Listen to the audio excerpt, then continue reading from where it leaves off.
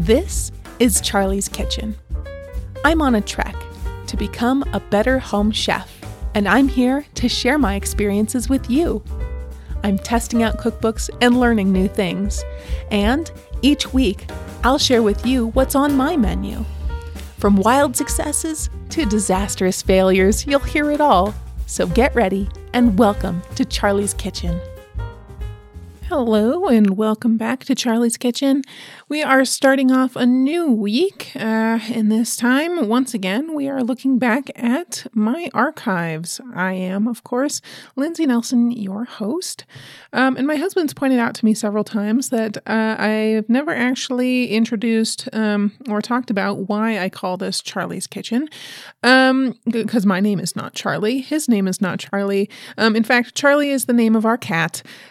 She is 12 years old, I think, and we got her from the local animal shelter here when she was 9 years old. So she's been with us for most of the time while we've been in this house, and she's just the best. She's a little a cute little orange thing, and she loves she acts like a dog in some respects.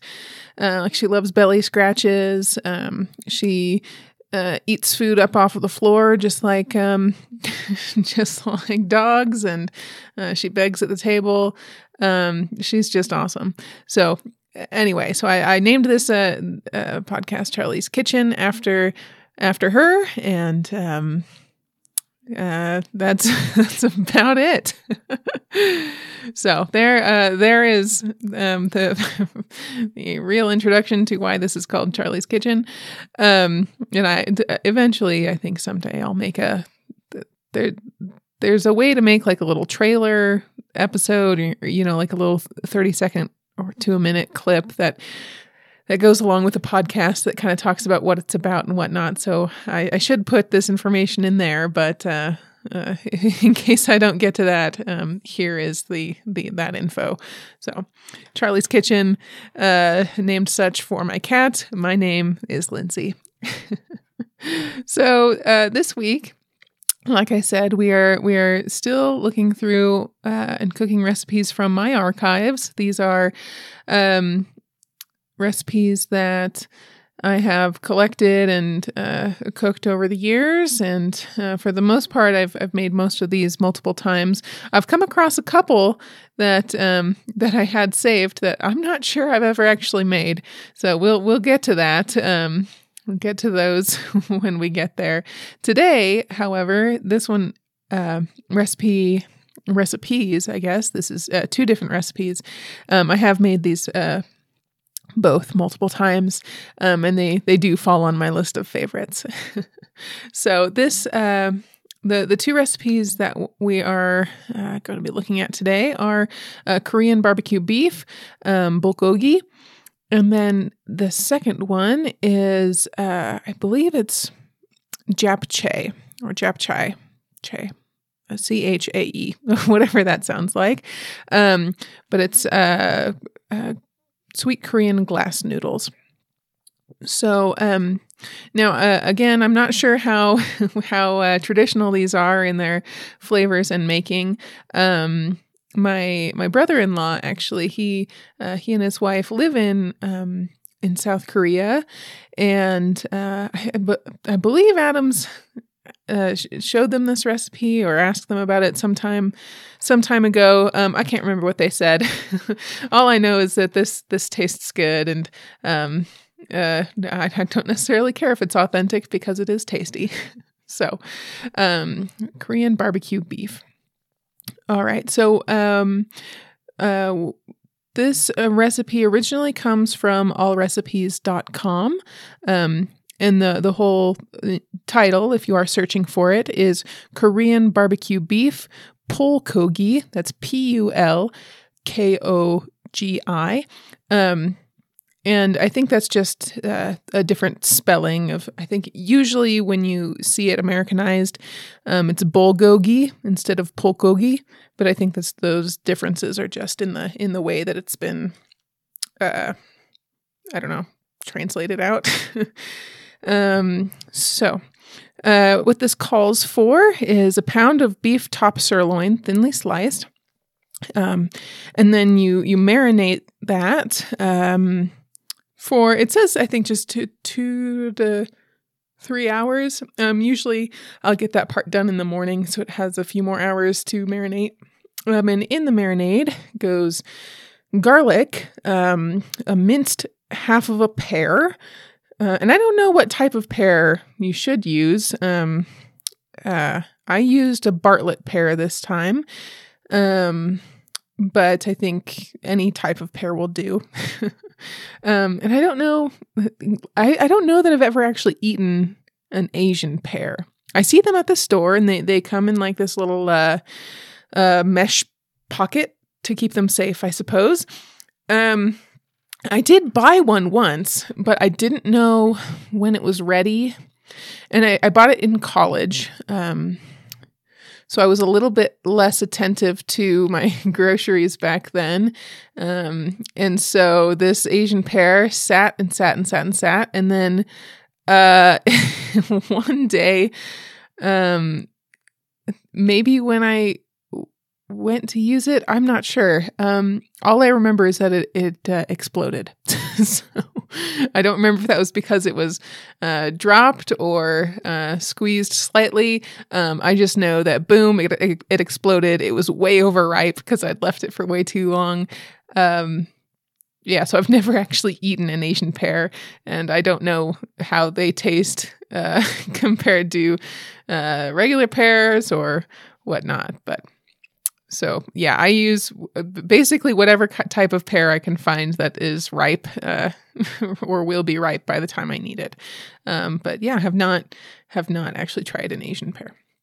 Okay, so in addition to that, green onions, soy sauce, sugar, sesame oil, rice wine, sesame seeds, minced ginger, and then black pepper. So that's all. That's all that's in the marinade, and that's actually all the ingredients that are in the recipe. So once you get that stuff prepared and you have your meat marinating, that's all the prep work you're going to have to do, which is nice. And I'd put this recipe off for a while because I kept forgetting to prepare the marinade in the morning, or a couple hours before I'd need to make it. So this one got pushed off. This is actually a recipe that I had planned for the previous week that I didn't end up getting to until the Sunday. So it shows how great my planning is. But yeah, so you have that marinade and you let it sit for at least 2 to 3 hours. I like doing a little more. I don't know if it makes it more tender or not. It's just, something about it, letting it marinate a little bit longer feels kind of not risky, but like living on the edge, I guess. Okay. So then once you have that and you're all ready to start cooking, whatever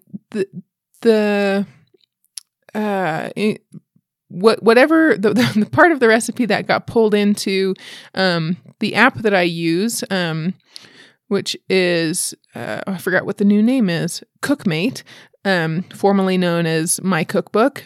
So I only have 2 steps here. The first step is to prepare the marinade and marinate the beef, and then the second is for cooking, and it talks.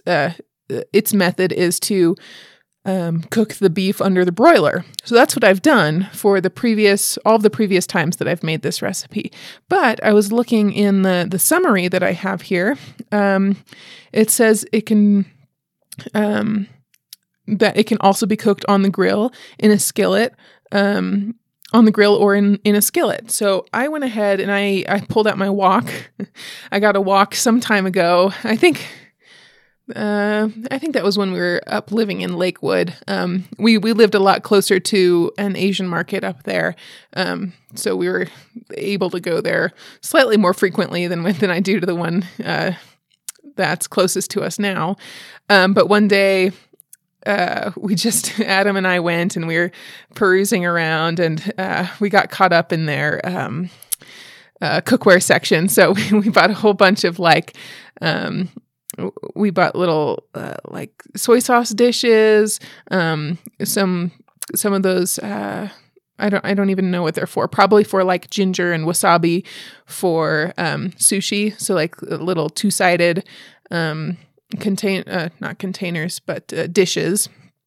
We bought some like ramen bowls, some Asian soup spoons, all kinds of things. And then we also bought a wok. I haven't used it very much because it's large and it's intimidating to clean, I guess, which is funny because it's really easy to clean. It's nonstick and it cleans really easily. It's just, I think it's size that compared with the mess that's left in it afterwards, it makes it kind of daunting. But in all actuality, it's very easy to clean. So I should use it more. Sometimes I suppose I also just forget that it's down there because it's not with my normal pans because it's so large. But so yeah, I pulled out my wok and that's what I used to cook it this time. And you want to cook it on a pretty high heat. I shy away from, high heat or medium high just because it tends to cook things too fast and you get lots of burning that happens, or at least I do. But this time I went for it because I know that with searing steak and beef especially, it's good to have it on a higher heat so that you get that nice sear and you don't spend too much time overcooking the meat.